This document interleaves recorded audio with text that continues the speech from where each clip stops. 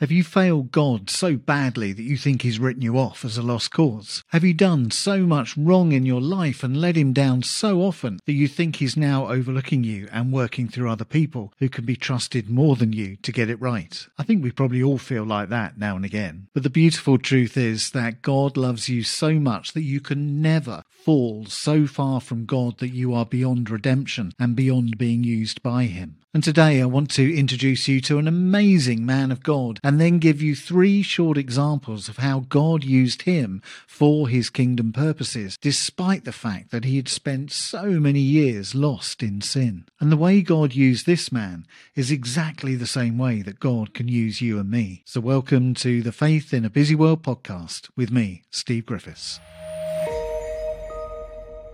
Of course, there's plenty of examples in the Bible of God using sinners to fulfill his purposes. Moses had a history of anger and even committed murder, but God chose him to deliver the Israelites from slavery in Egypt. King David was an adulterer who had Bathsheba's husband killed in battle so he could have her for himself. But in Acts Chapter 13, verse 22, he's described as a man after God's own heart, and Jesus was descended from him. We read in Matthew chapter 1, verse 5 that Jesus was also descended from Rahab, who we are told in Joshua chapter 2 was a prostitute in Jericho. Paul persecuted the first Christians, but God used him to establish the early church. There are so many examples we could draw on, but the person I want to talk about today isn't even in the Bible at all. He lived from 354 to 430 AD, and after the Apostle Paul, he's probably the most influential person in the history of the church, St. Augustine of Hippo. So was he really such a sinner? Well, his mother Monica was a devout Christian, but Augustine didn't follow suit.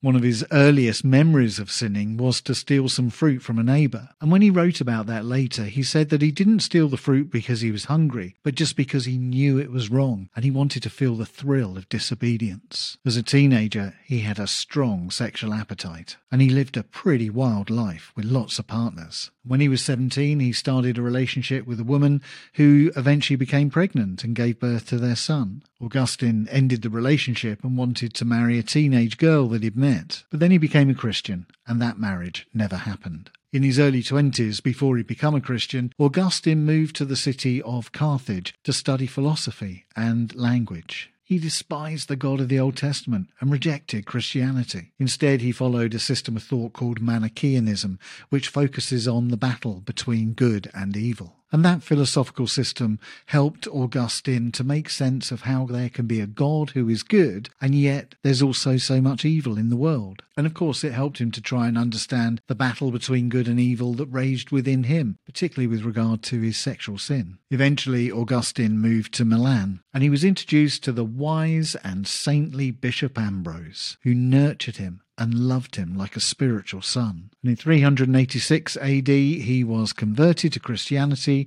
after reading Romans chapter 13, verses 13 to 14. Let us conduct ourselves properly as people who live in the light of day. No orgies or drunkenness, no immorality or indecency. Stop paying attention to your sinful nature and satisfying its desires. Augustine was baptized by Bishop Ambrose, and the next chapter of his life began. How could God use such a sinner as Augustine? How can God use you and me? Our histories are littered with mistakes and bad choices and the pain that our decisions have caused to other people. Surely God could use someone better than you or me, someone more reliable, more trustworthy and honest, someone with a better track record in holiness. Well, such is God's love and wisdom that he sees something in you that maybe you don't even see in yourself. And there are 3 examples in the life of St. Augustine that mirror what God can do in your life too, proving that you are still so precious to him and that he trusts you with the gospel message.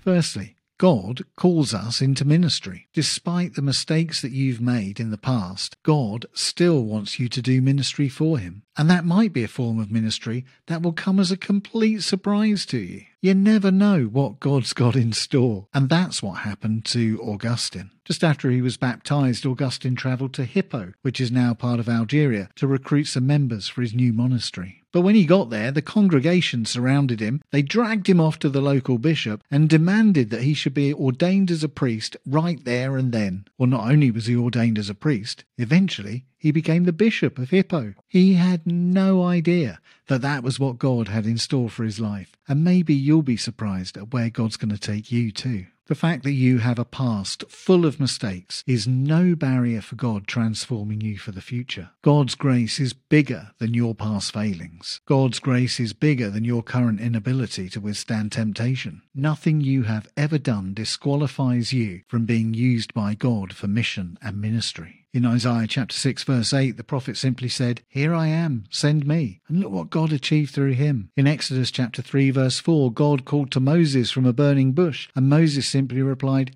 "Here I am." And look what God did through him. What if you made yourself available to God today? What if you simply said, "Here I am"? What could God achieve through you today? Secondly, your experience of sin can be a great tool for evangelism. The fact that you know what it is to sin, the fact that you know the guilt of having betrayed God, can help you to share the gospel with others. Because you won't be talking about God's grace and forgiveness purely from head knowledge, but as a lived experience in your own life. You can identify with other people in their sin, and with gentleness and without judgment, show them the way to salvation through Jesus Christ. And that was certainly true for Augustine. He was so aware of his sin, so aware that he had absolutely no strength within himself to withstand temptation, and that he was utterly reliant on the cross of Christ and the work of the Holy Spirit in his life. At that time, there was another theologian called Pelagius who was arguing a different case. Pelagius suggested that Adam and Eve did sin, but the result of that was not a permanent damage to the extent that we can't of our own nature choose for the good. Pelagius argued that there is still a spiritual spark within each one of us that can choose to do good. But Augustine argued that sin so utterly corrupts us that we have absolutely no power to choose to do good. Pelagius argued that Jesus was a sort of moral guide who came to show us the way to make good choices. But Augustine argued that Jesus was the Saviour of the world who died to eradicate the power of sin. Eventually, Pelagius was denounced as a heretic, and Augustine's position gave rise to the notion of original sin. But he wouldn't have been able to argue his case so powerfully for that if he hadn't been aware of his own sinfulness. And the same is true for you too. Your lived experience of sin is part of your story. It's part of how you've become the person that you are today. And God can use your failures, your weaknesses, to inspire others towards faith too. So don't be ashamed of who you once were. Don't be ashamed of how you still struggle spiritually. When we share the gospel with others, we are speaking with people who may be feeling desperate and lost, aware that there's a huge disparity between who they are and who they want to be. Be honest with others about how God is closing that gap in your life, and you will give them permission to be real before God themselves, and you may help them to find the salvation that they're so desperately longing for. So like Augustine, let God use your story to point others towards the healing power of the cross of Christ. Thirdly, your humility can help heal others. The truth is, once we become aware of how deep our sin is, and I mean really aware of our sinfulness, then it becomes impossible to stand in judgment over others. The older I get, the more aware I become of my complete and utter sinfulness and my spiritual weakness. And the more that awareness deepens, the less judgmental I am towards others. Because really, knowing just how badly I've failed God over and over again throughout my life, I really have no right whatsoever to judge others for what they get wrong in life. If you can reach the point of humbly accepting yourself for who you are, a sinner living in the grace of God, then you can help minister to others in their brokenness in such a way that they can receive deep healing from God. When you minister out of your brokenness, then nothing anyone tells you can shock you. Nothing anyone shares with you can lead you to judge them or think that they are spiritually worse than you. The evangelist D.T. Niles summed it up perfectly in this way: evangelism is just one beggar telling another beggar where to find bread. Minister out of your brokenness and without judgment, and you will be reflecting Christ into the world. And that's something that we see in the life of St. Augustine. There was a controversy around at the time about whether or not Christians who had sinned could be readmitted into the church. Under the Emperor Diocletian, there had been a tremendous amount of persecution, and lots of Christians had abandoned their faith. And some of the priests and bishops had fled for safety and then come back again when the danger had passed. But they didn't always get the reception back that they'd hoped for. A movement started up called Donatism after Bishop Donatus Magnus. The Donatists argued that these priests and bishops who had sinned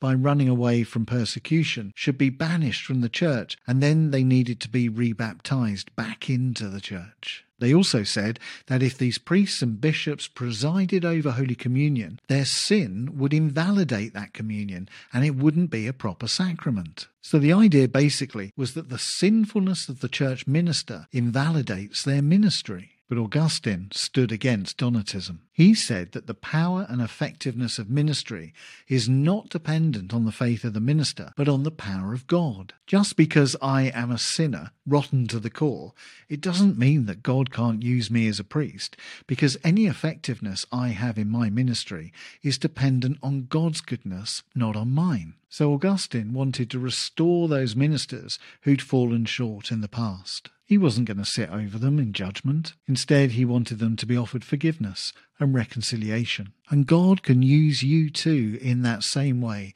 to bring healing and forgiveness to others who've fallen short of God in their lives. So, can God use a sinner to minister the gospel? Can God use you, knowing what he does about your past failings and your present struggles? Augustine's example to us is that God can do exactly that. God can restore you and give you a powerful ministry that may be beyond anything that you could previously have imagined. He can use the story of your life, warts and all, to share the power of God's grace with others. You can remain aware of your own spiritual weakness and use that to humbly minister to others in a non-judgmental way. Augustine's experience was simple, yet profound. No matter how badly we've sinned or how far we've strayed, God's grace is enough, and he can use the repentant sinner in incredible ways for mission and evangelism. There is nothing that you or I have ever done that will invalidate us for that task of mission. If we can stand with Isaiah and say, "Here I am, send me," if we can stand with Moses before the burning bush of God's call and say,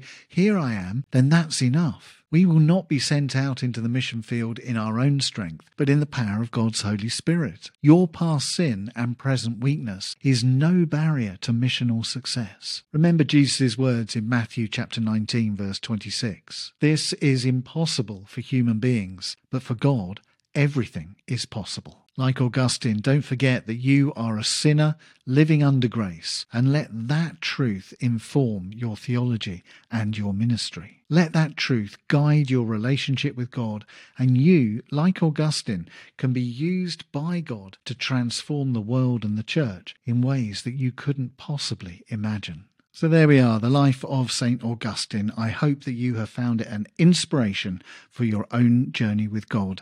Thanks for being with me today for this Faith in a Busy World podcast, and I look forward to being back with you again very soon. Take care. Bye-bye.